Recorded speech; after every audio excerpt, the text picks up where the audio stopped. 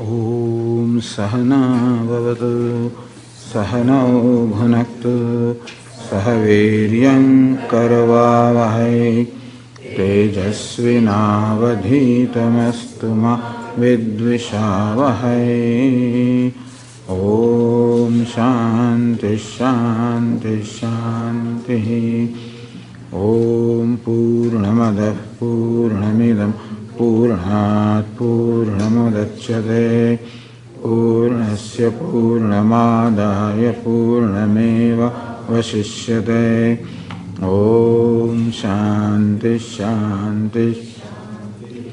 श्रुतिस्मृतिपुराणानाम् आलयं करुणालयं नमामि भगवत्पादं शङ्करं लोकशङ्करं। शङ्करं शङ्कराचार्यं केशवं बादरायणं सूत्रभाष्यकृतौ वन्दे भगवन्तौ पुनः पुनः। ईश्वरो गुरुरात्मेति विभागिने व्योमवद्व्याप्तदेहाय दक्षिणामूर्तये नमः। So yesterday evening we discussed transformation that took place in Arjuna from being a mumukshu to a jignasu. Mumukshu everybody is desirous of moksha, liberation, but that is called maturity when the desire for liberation turns into desire for knowledge. And that transformation happened in Arjuna. He got this insight. So as I said, somehow the fact that he was experiencing a very deep sadness or grief within himself, and that seems to have given the insight that all of a sudden then he surrenders to Lord Krishna and says, "Please teach me. I am a disciple, I am surrendered to you." Meaning that he could see this fact that the solution of his problem of grief or sadness lies in knowledge, and that is how he submitted himself to Lord Krishna. And Lord Krishna right away started saying, "Ashochananva sochastvam." Here Arjuna, you are grieving for those who should not be grieved for. Meaning thereby that there is no reason for grief at all in life.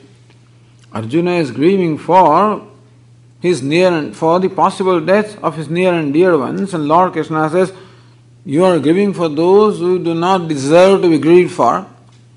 Meaning that nobody deserves to be grieved for. Meaning that there is no reason for any grief at all. Only when the wisdom is there, Gatasun agatasumsya nam sochandi panditaha. Lord Krishna says, look at panditaha, the wise people.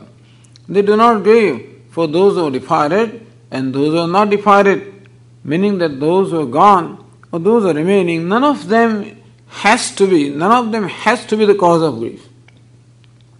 I said yesterday, normally we think that the cause of my grief lies outside of myself.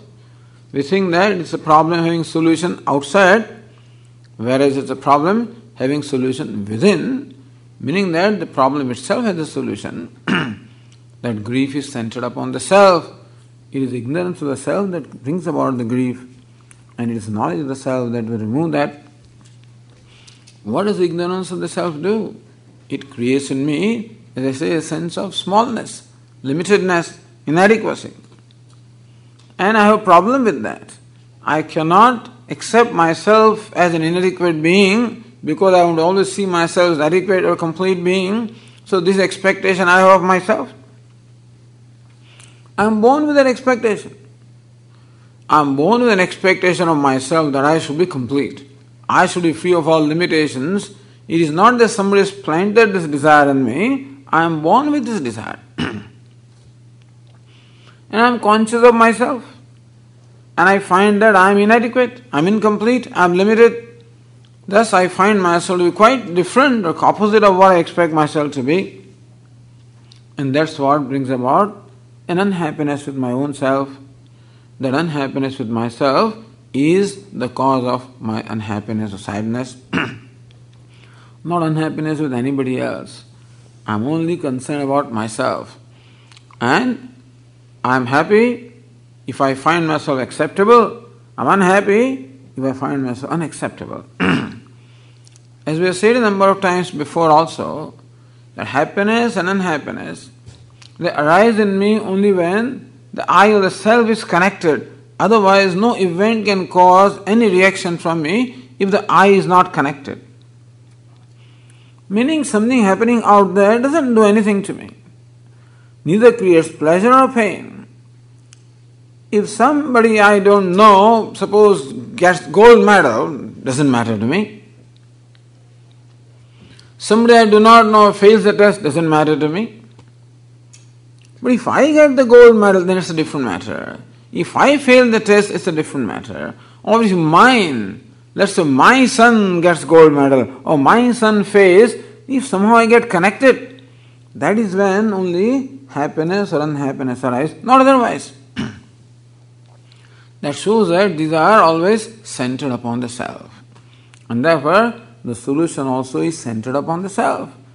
And it is ignorance of self that causes these reactions.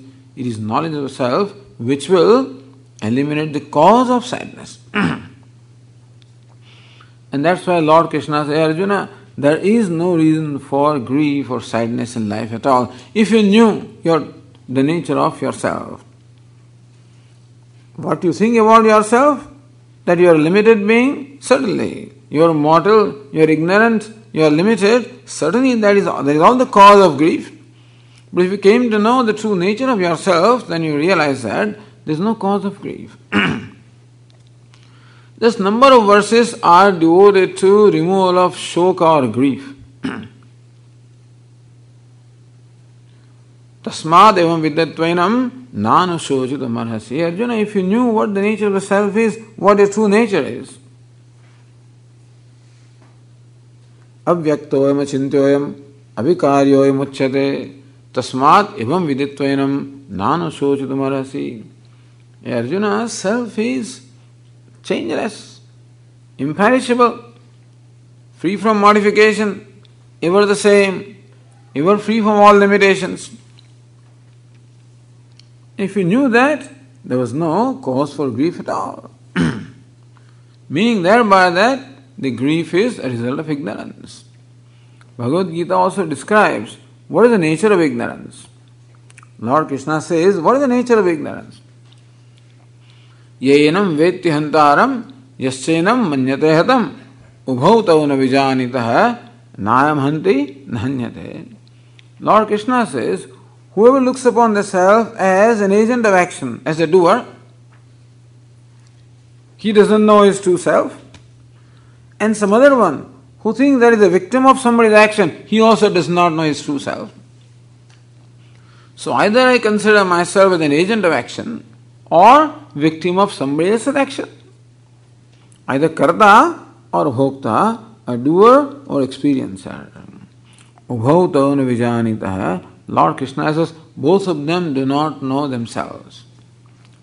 Why is it so? Nayam hanti nahanyat, because the self neither kills nor is killed.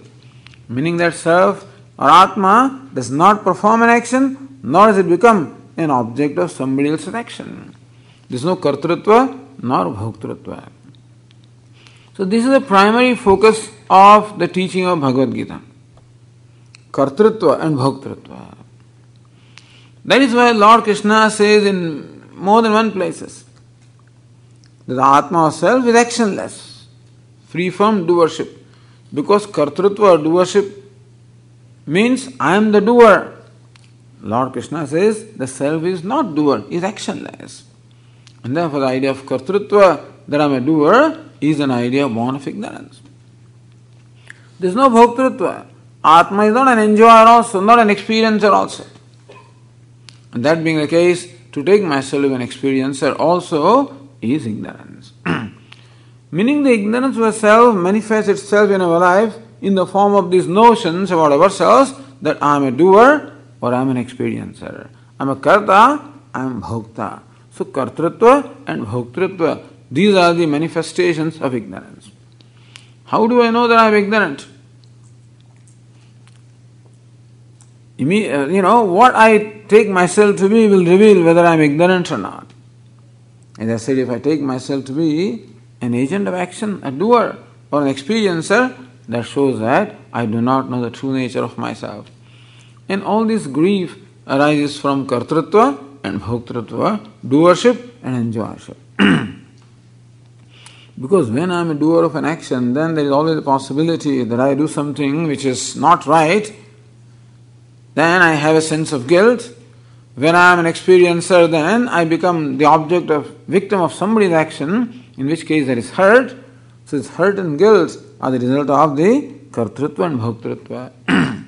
This is what Lord Krishna taught in the 2nd chapter of the Gita. So the teaching began right with the unfoldment of the nature of the self, to eliminate the cause of grief. If Arjuna became free from grief, then I guess Gita need not have continued further. If what Lord Krishna taught in the first 20 verses, so Lord Krishna's teaching begins from the 11th verse of 2nd chapter, and up to the 38th verse, Lord Krishna unfolds the nature of the self. Na jayate mriyate va kadachit. The self is never born, he never dies. Ajo nityah shashvatoyam puranah, is birthless, is deathless, is free from decay, free from growth, is changeless. So, changelessness means that, kartrutva, doership also is a change, and enjoyership also is a change. So when it said Atma is changeless, means that the kartrutva, bhoktrutva, the doership, experienship cannot be an Atma. They are the notions because of the identification. So in the 2nd chapter, Lord Krishna also presents what we call the Atma Anatma Viveka, a discrimination or separation between the self and the non-self. That there is birth and death, all right, hey Arjuna, but not where you think they are. Natvevaham jatunasam natvam neme janadhipaha. Lord Krishna says, there never was a time when I was not. There never was a time, Arjuna, when you were not. There never was a time when all these people also were not. There never was a time when we were not. If there is a time when I am not, and then there is a time when I am, that's called the phenomenon of birth. So what is birth? Birth is the point in time before which I did not exist, and birth means I came into existence. So everybody thinks that I was born and I am going to die. That's the notion that we entertain about ourselves. Because we see the birth and death happening, Swamiji. There is birth and there is death. How do you say there is no birth and death? There is birth and death, all right, but not where we think it is.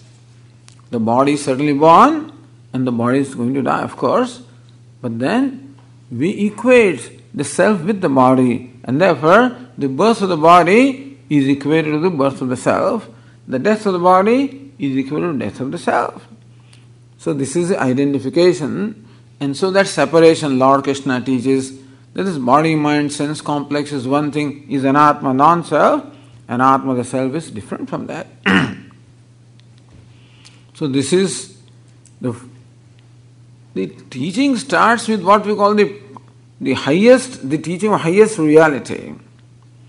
It's very interesting. Here is Arjuna who is grieving, and Lord Krishna teaches him about the nature of the self. If Arjuna could grasp that teaching, then he would be free from the grief, in which case no further teaching would have been necessary. However, Lord Krishna must have seen that in spite of telling Arjuna, still apparently the grief has not gone from him. And therefore, Lord Krishna continues the teaching. That's the second phase of the teaching, 2nd chapter, which is the teaching of Karma Yoga. So thus we find these two aspects in the 2nd chapter, Jnana Yoga and Karma Yoga. Where Jnanam, the knowledge of the self, is immediate means for becoming free from sorrow or grief, meaning for reaching moksha. So Lord Krishna presents jnanam, self-knowledge, as the direct means for moksha or liberation or freedom from all grief. And understand that freedom from grief is equivalent to attainment of happiness also.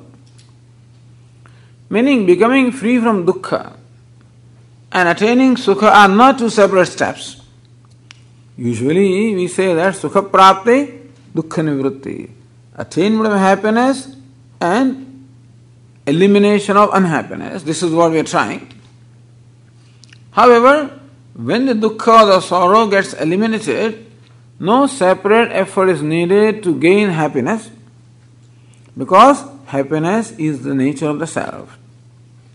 It is always there. It is nitya prapta, meaning happiness is our own nature, is always attained. It is sorrow which is veiling or obstructing the experience of the happiness. So when that obstruction goes away, when the sorrow goes away, the experience of happiness automatically is there, and therefore no separate effort is needed to become happy. All that is needed is to get rid of sorrow, which is like a cloud that veils the sun. Remove the cloud, then the sunlight becomes evident. And so also, remove the cloud of sorrow, and then the light of happiness becomes very evident. Thus, Bhagavad Gita presents the self-knowledge as the immediate or direct means for becoming free from shoka or sorrow or grief, meaning attainment of moksha. But then Lord Krishna sees the need also of teaching something else, because this knowledge requires certain preparation of the mind. Even when you are told right now, you are limitless, you are Brahman, that doesn't generally touch us or does not do anything to us. If somebody were to tell you that you are stupid, I guess that would right away we will respond to that kind of a thing. See, there are some speakers who specialize in this. Here we have a tradition where we always remind and make our audience see how limitlessness is their nature. How there is no problem, how you are fine or wonderful as you are, this is how our approach is. Whereas an alternate approach is, you are all stupid, you fellows don't know what you are doing, you are ignorant, you need to do this, you need to do that. Then people feel very comfortable. You see, when they are told that you are ignorant, you are stupid, you need to do this, then they feel that, yes, now this teacher is telling us something. Other teachers said you are limitless, that's okay. So what? Tell us what to do. And particularly Swamiji, he really cares for us, because he tells right away, what the problems are, how bad we are, how miserable we are. Because that's what we think about ourselves. When somebody says that seems to touch a chord. Because I don't have a very high esteem of myself, and so somebody says you are stupid, I think that seems to be right.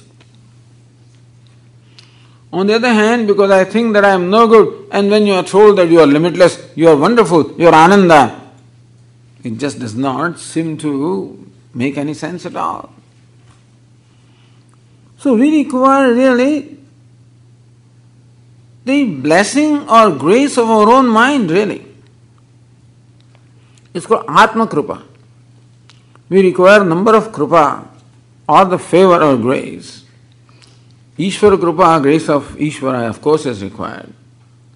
Guru Krupa, grace of teacher is required, no doubt. Shastra Krupa, grace of scriptures is required. And finally, Atma Krupa, grace of our own self is required. Meaning, I require the grace of my own mind. I require favorableness of my own mind. My mind should become favorable. Should be favorably disposed to be able to receive this teaching. Welcome this teaching. So when I am told that you are Ananda, then my mind says, yes, that's right. So when the mind says, yes, what the teacher says is right, that is the kind of mind that we require. So we require the favorableness of our own mind. Remember this, understand this. That is Atma Krupa. Krupa means grace of favorableness of our own self. In the 6th chapter, Lord Krishna says, Atmaiva hyatmano bandhuhu, Atmaiva ripuhu atmanah. Our own self can be our friend, our own self can be our enemy. In what sense our own self is enemy? The self does not in any way accept favorably what it is being told. What the Upanishads tell me, what the teacher tells me, that you are limitless, you are ever free, you are Brahman, you are Ananda. My mind does not in any way support this. It keeps on resisting. It keeps on sometimes even revolting. What do you mean by that? I know who I am. So when my mind becomes favorable to these statements of the scriptures and the teacher, that is when I am ready for receiving this knowledge. That does not mean that we have to wait for that day. Swamiji, thank you, you told us. So now we have stopped all the classes. Now I'm waiting for the day when my mind becomes favorable. No, that's not the point. Because even listening to this itself is a very powerful tool, very powerful means of changing our mind. So Shravanam, listen to the scriptures, is a very powerful means of purification of mind. At the same time, we need to do something. So Lord Krishna teaches Karma Yoga, performing karma in the spirit of yoga. That's the second part of the teaching in the 2nd chapter of the Gita. This Karma Yoga is a brilliant idea because, see, Lord Krishna uses what we do in our day-to-day life as a means of our self-growth. If he says meditate, if he says go to forest and, perform this kind of penance and things of that, then we have to do something special. In Karma Yoga, in Lord Krishna's teaching, nothing special has to be done. No change has to take place even in my lifestyle. No change of activity need to take place. All that needs to take place is only change of attitude. It is the yoga of attitude. And here, Lord Krishna has really created a miracle, you can say, or give us something, a great new insight. Until then, the dharma, or the religious life, or the spiritual life also, was confined to what we call yajna-shala. In the Vedic times, the means of worship was performing yajna, the fire rituals. And through them, you worship the devatas, you receive their grace. So dharma was essentially confined to what we call the Vedic injunctions of do's and don'ts, and mainly performing the fire rituals. So Lord Krishna, however, gave a very wide meaning to this word dharma or yajna, where formerly yajna meant an offering to a given devata in the fire. Lord Krishna says that we need not have a fire altar. There need not be a formal offering in the fire. Because the most important aspect of yajna is not the fire, not even the material that you offer, it is the spirit of offering. So what makes an action a yajna or a sacrifice is the spirit of offering. And so Lord Krishna says, whenever an action is performed with the spirit of offering, any action becomes yajna. This is a great change. So Bhagavad Gita in fact brings a great change in the spiritual life, inasmuch as even any person, whatever action the person performs, whether man or woman, young or old, Brahmana or Kshatriya, Vaishya or Shudra, whoever it is, Otherwise, many people did not have right to perform so many fire rituals. They were not qualified. But as far as Karma Yoga is concerned, everybody is qualified. In the 18th chapter, Lord Krishna describes his 4 castes: Brahmana, Kshatriya, Vaishya, Shudra, depending upon their disposition of mind. And what the natural duties are, natural tendencies are. Shamo, Damaha, Tapaha, Shaucham.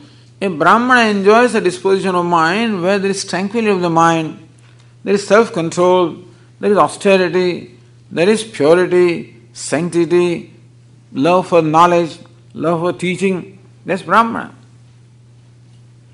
A Kshatriya is a warrior class. Tejaha, Kshama, Dhrutir, So when there is this Dhruti, Dhairya, the fortitude, Dakshara, skill in action, Tejaha, also the capacity to be able to impress others or overpower others, a generosity, a natural tendency to rule, this is the Kshatriya. Krushi Gauraksha Vanijyam, agriculture, cattle breeding, trading, that's the Vaishya. Paricharyapakam karma, serving everybody else is the karma of Shudra. So Brahmana, Kshatriya, Vaishya, Shudra. They are divided or they are identified by the disposition. It doesn't matter which varna, which caste you belong to. Sve sve karmani abhiratah samsiddhim labhate naraha. Lord Krishna says this, being devoted to one's own duty, whatever the duties be. Samsiddhim labhate naraha, a person gains perfection. So this is the varnashrama vyavastha. Varna means the caste system and the system of the stages of life. It is so designed that everybody has the opportunity to grow and attain moksha in this lifetime. A Shudra also can.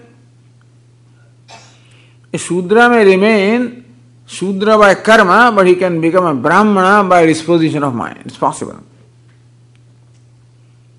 So you can be Brahmana by varna, you can be Shudra by karma. Some Brahmins can be like that. By caste they are Brahmins, and by karma they are Vaishyas, or they are, or Shudras or whatever. You can be a Shudra also by caste, but you can be a Brahmana by disposition of mind. You can attain that maturity. So this is how Lord Krishna teaches Karma Yoga, the yoga of attitude, as a preparation for the knowledge. To have a disposition of mind, that mind is favorably disposed to receive this teaching.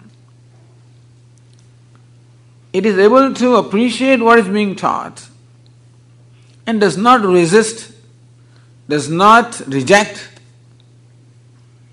or doesn't feel that this is going overhead and underhead and whatever it is, It is able to be in tune with the teaching. That is called Antahakarana Shuddhi, or purification of mind.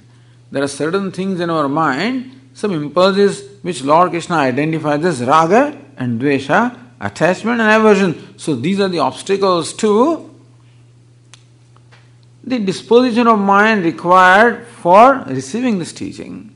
And therefore, as a first step, Lord Krishna says that there should be a life of Karma Yoga, wherein this is the process of self-purification, by which a person progressively becomes free from ragadveshas and thus becomes favorably disposed for the knowledge. So Karma Yoga and Jnana Yoga, these two lifestyles are being taught in the Bhagavad Gita. In the whole Veda, of course, this is what the Veda teaches. The pravritti lakshana dharma and nivritti lakshana. Dharma, characterized by pravritti and nivritti. Activity, engagement and disengagement. First stage is engagement, meaning karma or activity. Second stage, disengagement or life of contemplation. Life of activity, life of contemplation. We will not call it life of renunciation. Let us call it life of contemplation. Possible that a householder also can live a life of contemplation. If you can, that's good. So, if without becoming a sannyasi also, remaining your station of life, You can still live a life of contemplation, then it's fine. What is important is a contemplative mind. An active mind, in course of time, becomes a contemplative mind. So the contemplative mind is a mind that is favorably disposed for this knowledge. And so, Bhagavad, in second chapter, Lord Krishna started teaching Arjuna, Karmanyavadikaraste ma phaleshu kadachana. Here, Arjuna, your freedom is in performing your duty, not in determining the outcome, the result. Teaching thereby the detachment from the result of the action. So in Bhagavad Gita, Lord Krishna teaches detachment. Ko anasakti or asakti. Sakti means attachment. Asakti or anasakti means asakti means detachment. The attachment, anasakti means detachment. So when Mahatma Gandhi studied Bhagavad Gita, he came up with this message. Everybody comes up with their own message. So his little comment on Bhagavad Gita he called Anasakti Yoga. So he thinks that Lord Krishna teaches Anasakti, detachment in Bhagavad Gita. When Lokmanya Tilak, when he studied Bhagavad Gita, he came with this message that Bhagavad Gita teaches karma, the life of karma or activity.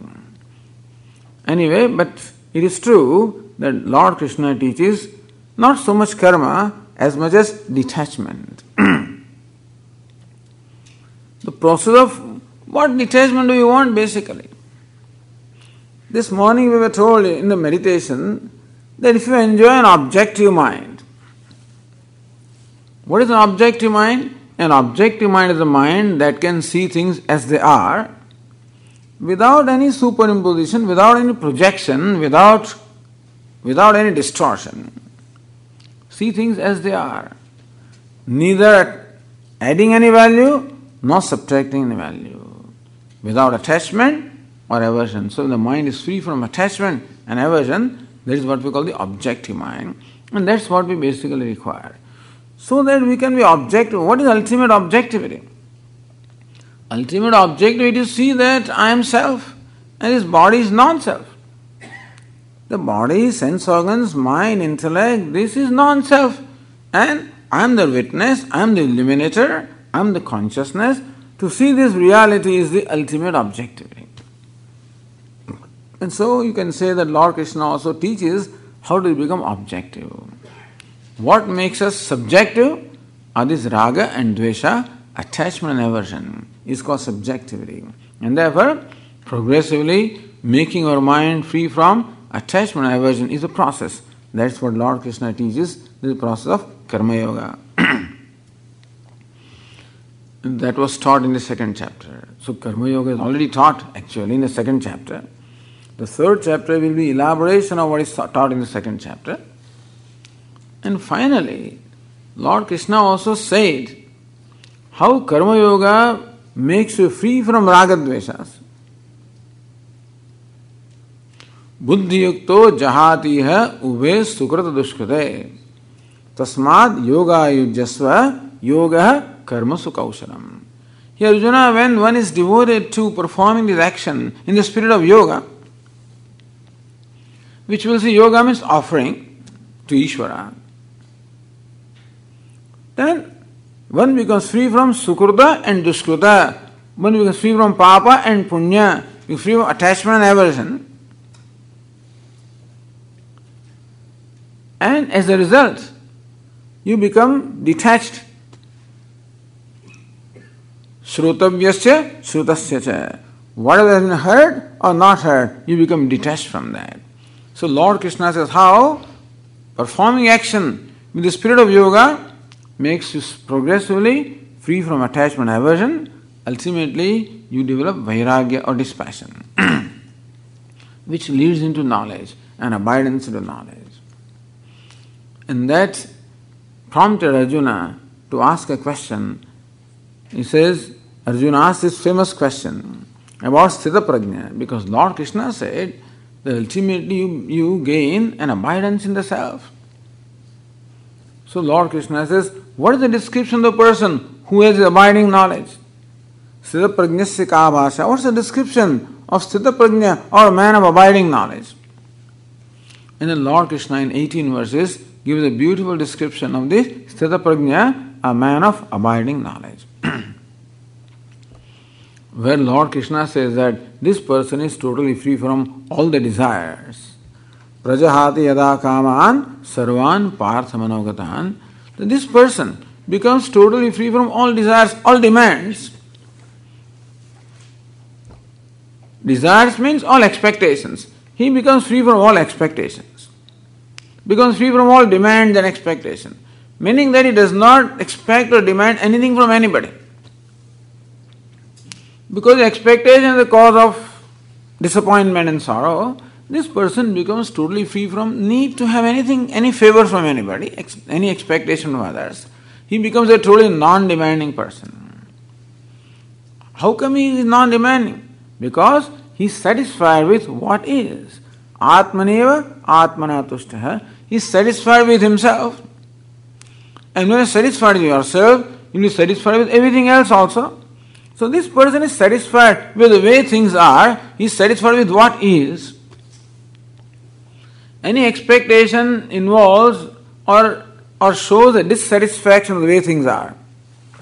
A desire or a demand or expectation is an expression of dissatisfaction. Either dissatisfaction with myself or dissatisfaction with something other than myself. It is that dissatisfaction which creates a demand to change. This person, the wisdom enables him to be totally satisfied with what is, satisfied with himself as well as satisfied with everything else. And when you are satisfied, then there is no expectation, there is no demand. So Lord Krishna characterizes this person as a person who is a non-demanding person. One is totally content with himself, by himself, a total contentment, a total satisfaction and freedom from all the demands. So these are described as the characteristics of wisdom.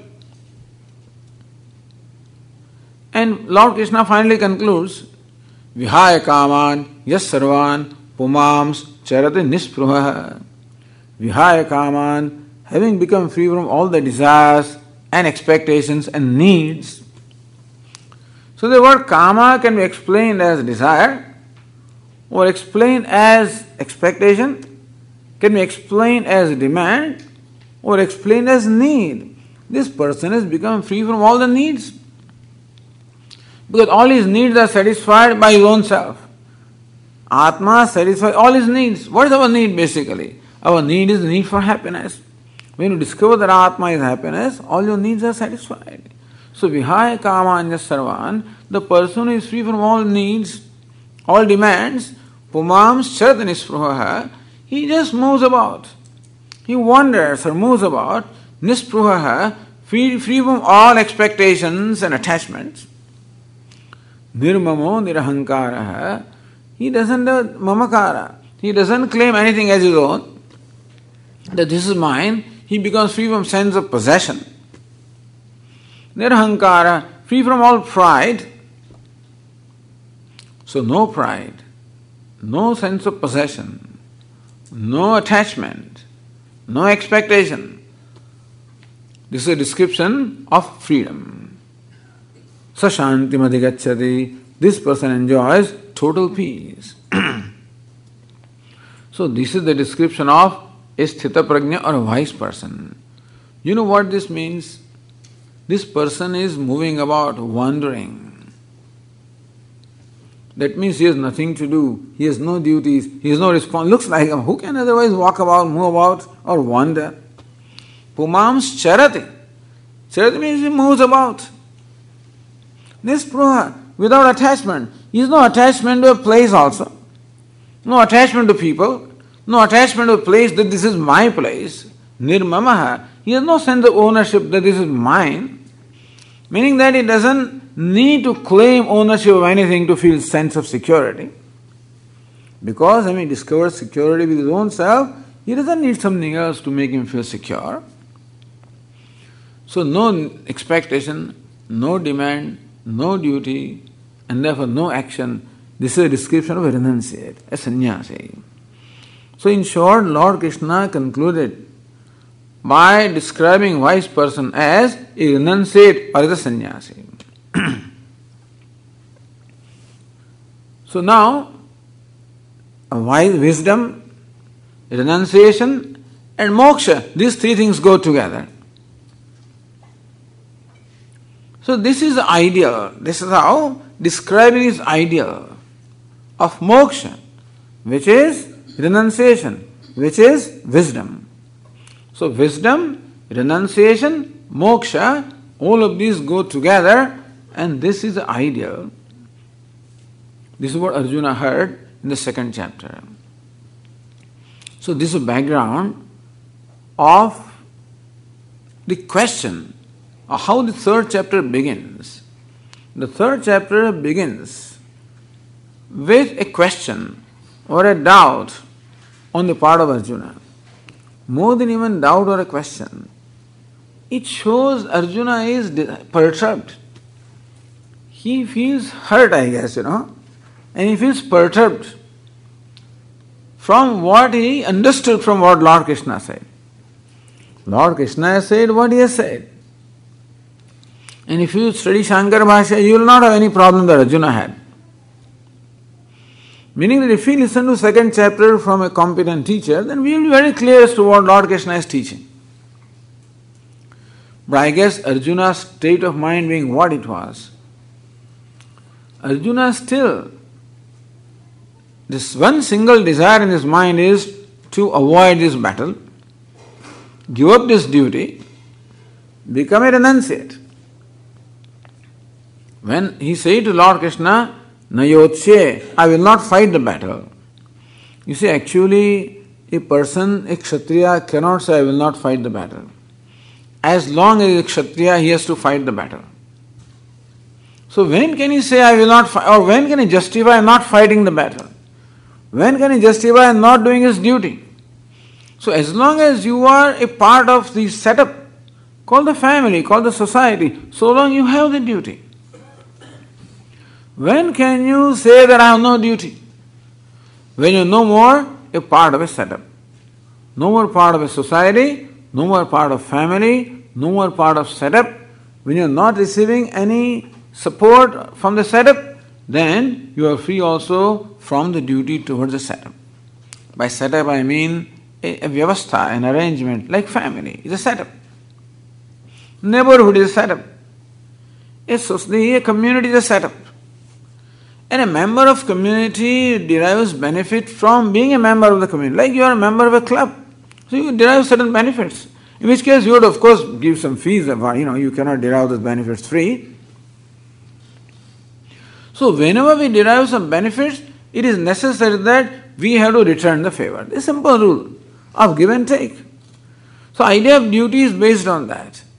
That since I derive the benefit of the setup called family, or called community, it becomes my duty to return the favor. So as long as Arjuna is a part of his family, part of the community, so long he cannot say, I will not fight, I will not do my duty. That would be wrong. So when Arjuna says, I will not fight, you know what it means? It means that I'll become a renunciate. That's the only way he can justify not performing his duty.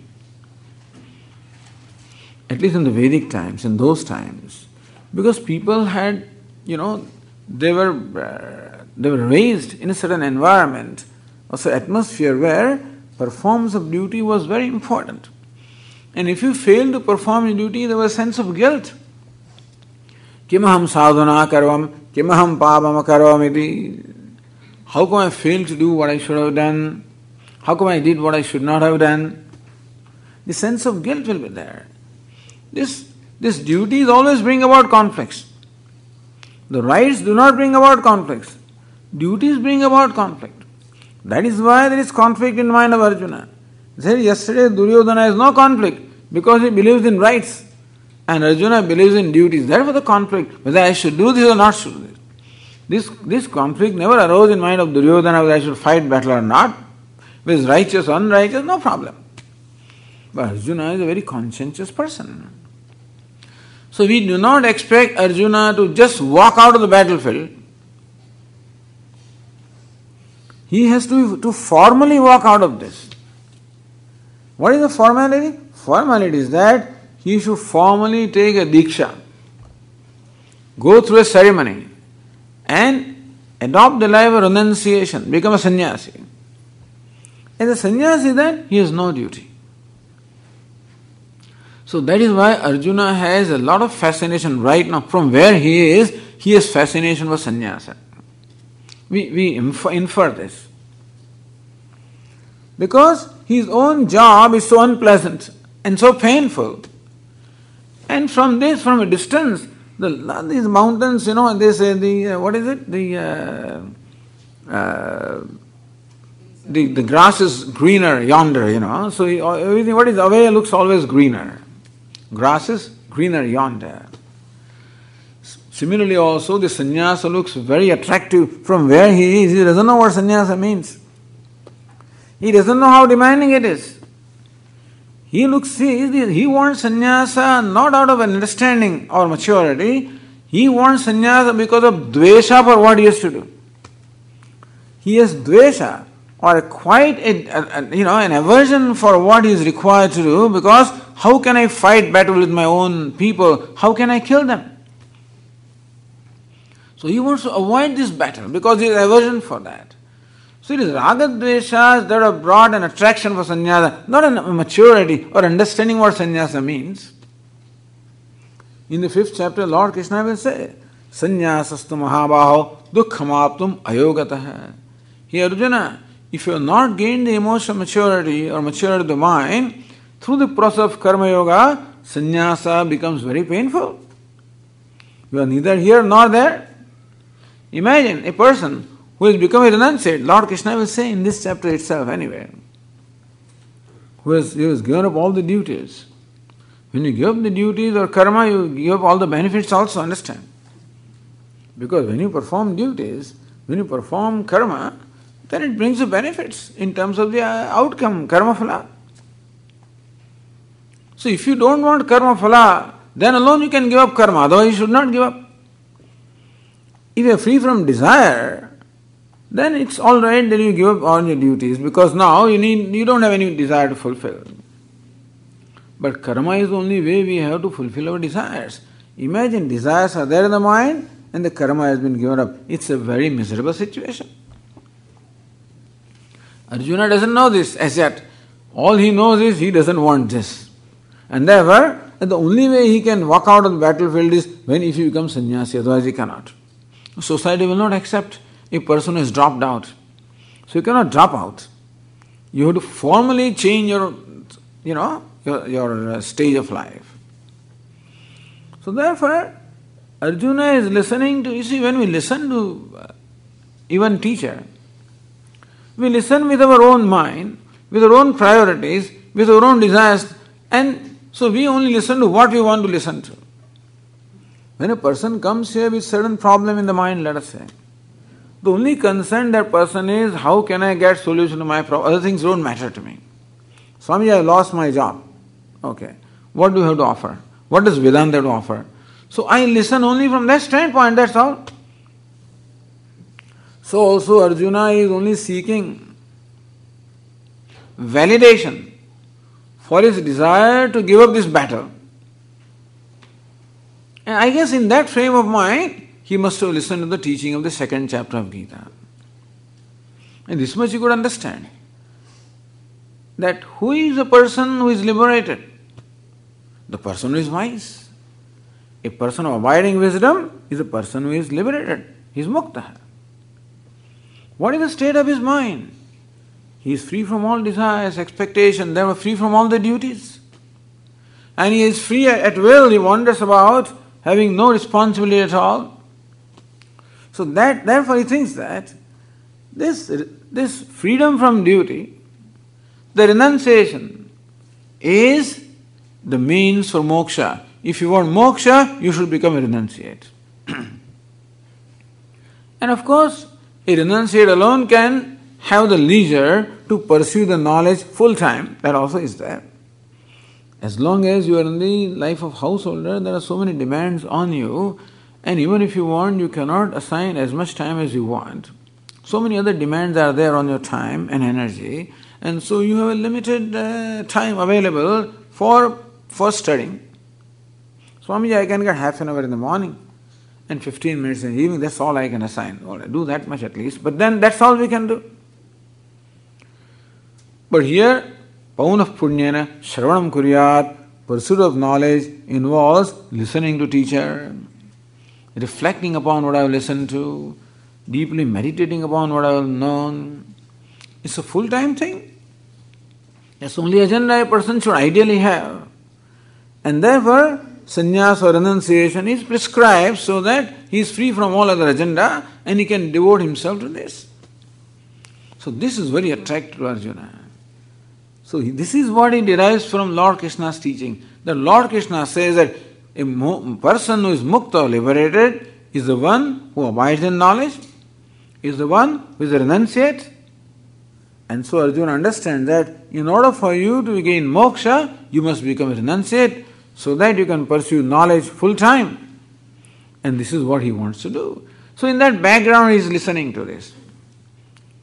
So this must be his conclusion. That karma yoga is life of activity. Jnana yoga is life of renunciation. Karma is a means of attaining what you don't have.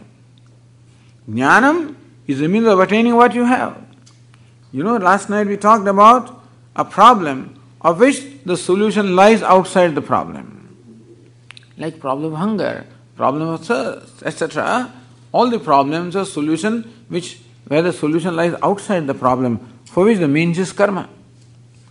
Whereas the problem of the 10th man is a problem where the solution lies within the problem, in which case the means is jnanam or knowledge. That is why it is so important to understand the nature of problem. There are two kinds of problems. Which problem do we have?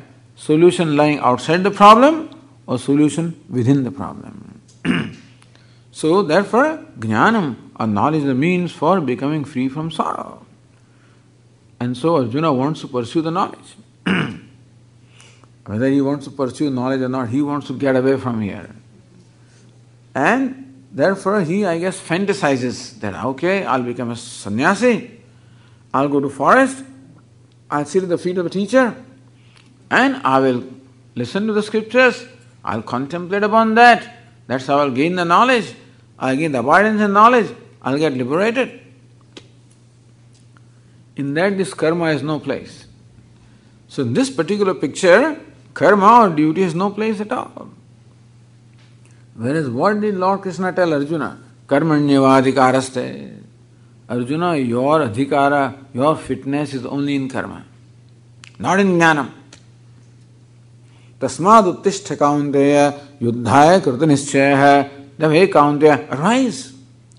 Determined to fight, arise and do a duty. So Arjuna is told to perform his duty. And on the other hand, Lord Krishna says, if you want to get moksha, then you must become a renunciate, give up all your duties. Now, suppose somebody praises, how wonderful it is, to become an MBA, let us say, and tells us, these people who pass MBAs, what salary they get, and how they rise in their life, whatever. This MBA is an example in India. Go to this particular, management school, and the starting salaries are 7 lakhs of rupees, 12 lakhs of rupees, whatever. So this fellow, my son is fascinated.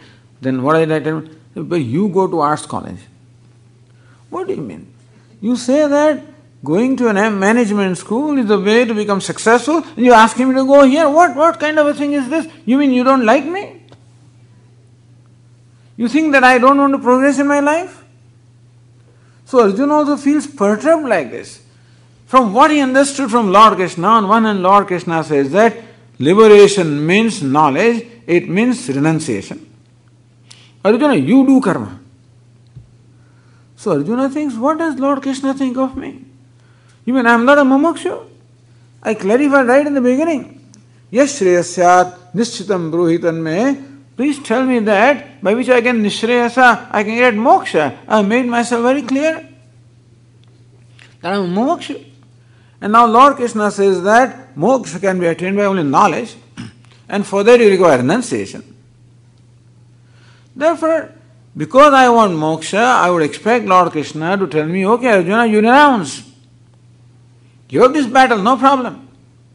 Instead of that, Lord Krishna says, you perform the action. Does he have some other agenda for himself? Some people think so. Some people's interpretation of Bhagavad Gita is that whole teaching is because Lord Krishna has an agenda. What's the agenda? He wants Arjuna to fight the battle. If Arjuna does not fight the battle, then who will do Lord Krishna's work? If Arjuna does not fight the battle, how will Mahabharata battle will take place? Then how will all these asuras be destroyed? So because Lord Krishna wants his Kauravas and all the other evil people to be destroyed, that can happen only if the battle takes place, if only Arjuna fights. So he has his own hidden agenda. That's how some people interpret Gita. But that is a stupid interpretation, because in 11th chapter Lord Krishna says, here Arjuna, Rute Bitvam na bhavishyanti sarva. Even if you do not fight, nobody is going to survive here. That is very clear. So Lord Krishna does not have an agenda. His only agenda is to see that Arjuna becomes free from grief. His only agenda is to see that Arjuna is liberated. That Arjuna's kalyana, meaning the liberation, that's all the agenda he has. But Arjuna is somewhat confused here in how he interprets Lord Krishna's teaching of the 2nd chapter. That confusion or that pain that Arjuna feels, he is perturbed in his mind. That vyakulata, or that, he is disturbed or perturbed. And that is what comes out in the form of these two questions or two verses in which Arjuna expresses his feeling in the beginning of the 3rd chapter of the Gita. So let us read those verses at least to begin with. Well, the page number is here. What's the page number? Let me see. 31. I mean, this is just copied from a book. So these pages are the page number of that book, Now we have a book of Bhagavad Gita, wherein there are all the 18 chapters, all the verses, and the translation is there. I think this is a copy from that book. So now it's very easy. Formerly, every time we had to give the verses and translation and this and that. Now that we have this book, Arjuna uvacha jayasi chet karmanaste mata buddhir janardana tatkim karmani ghore mam niyojayasi keshava vyamishreneva vakyena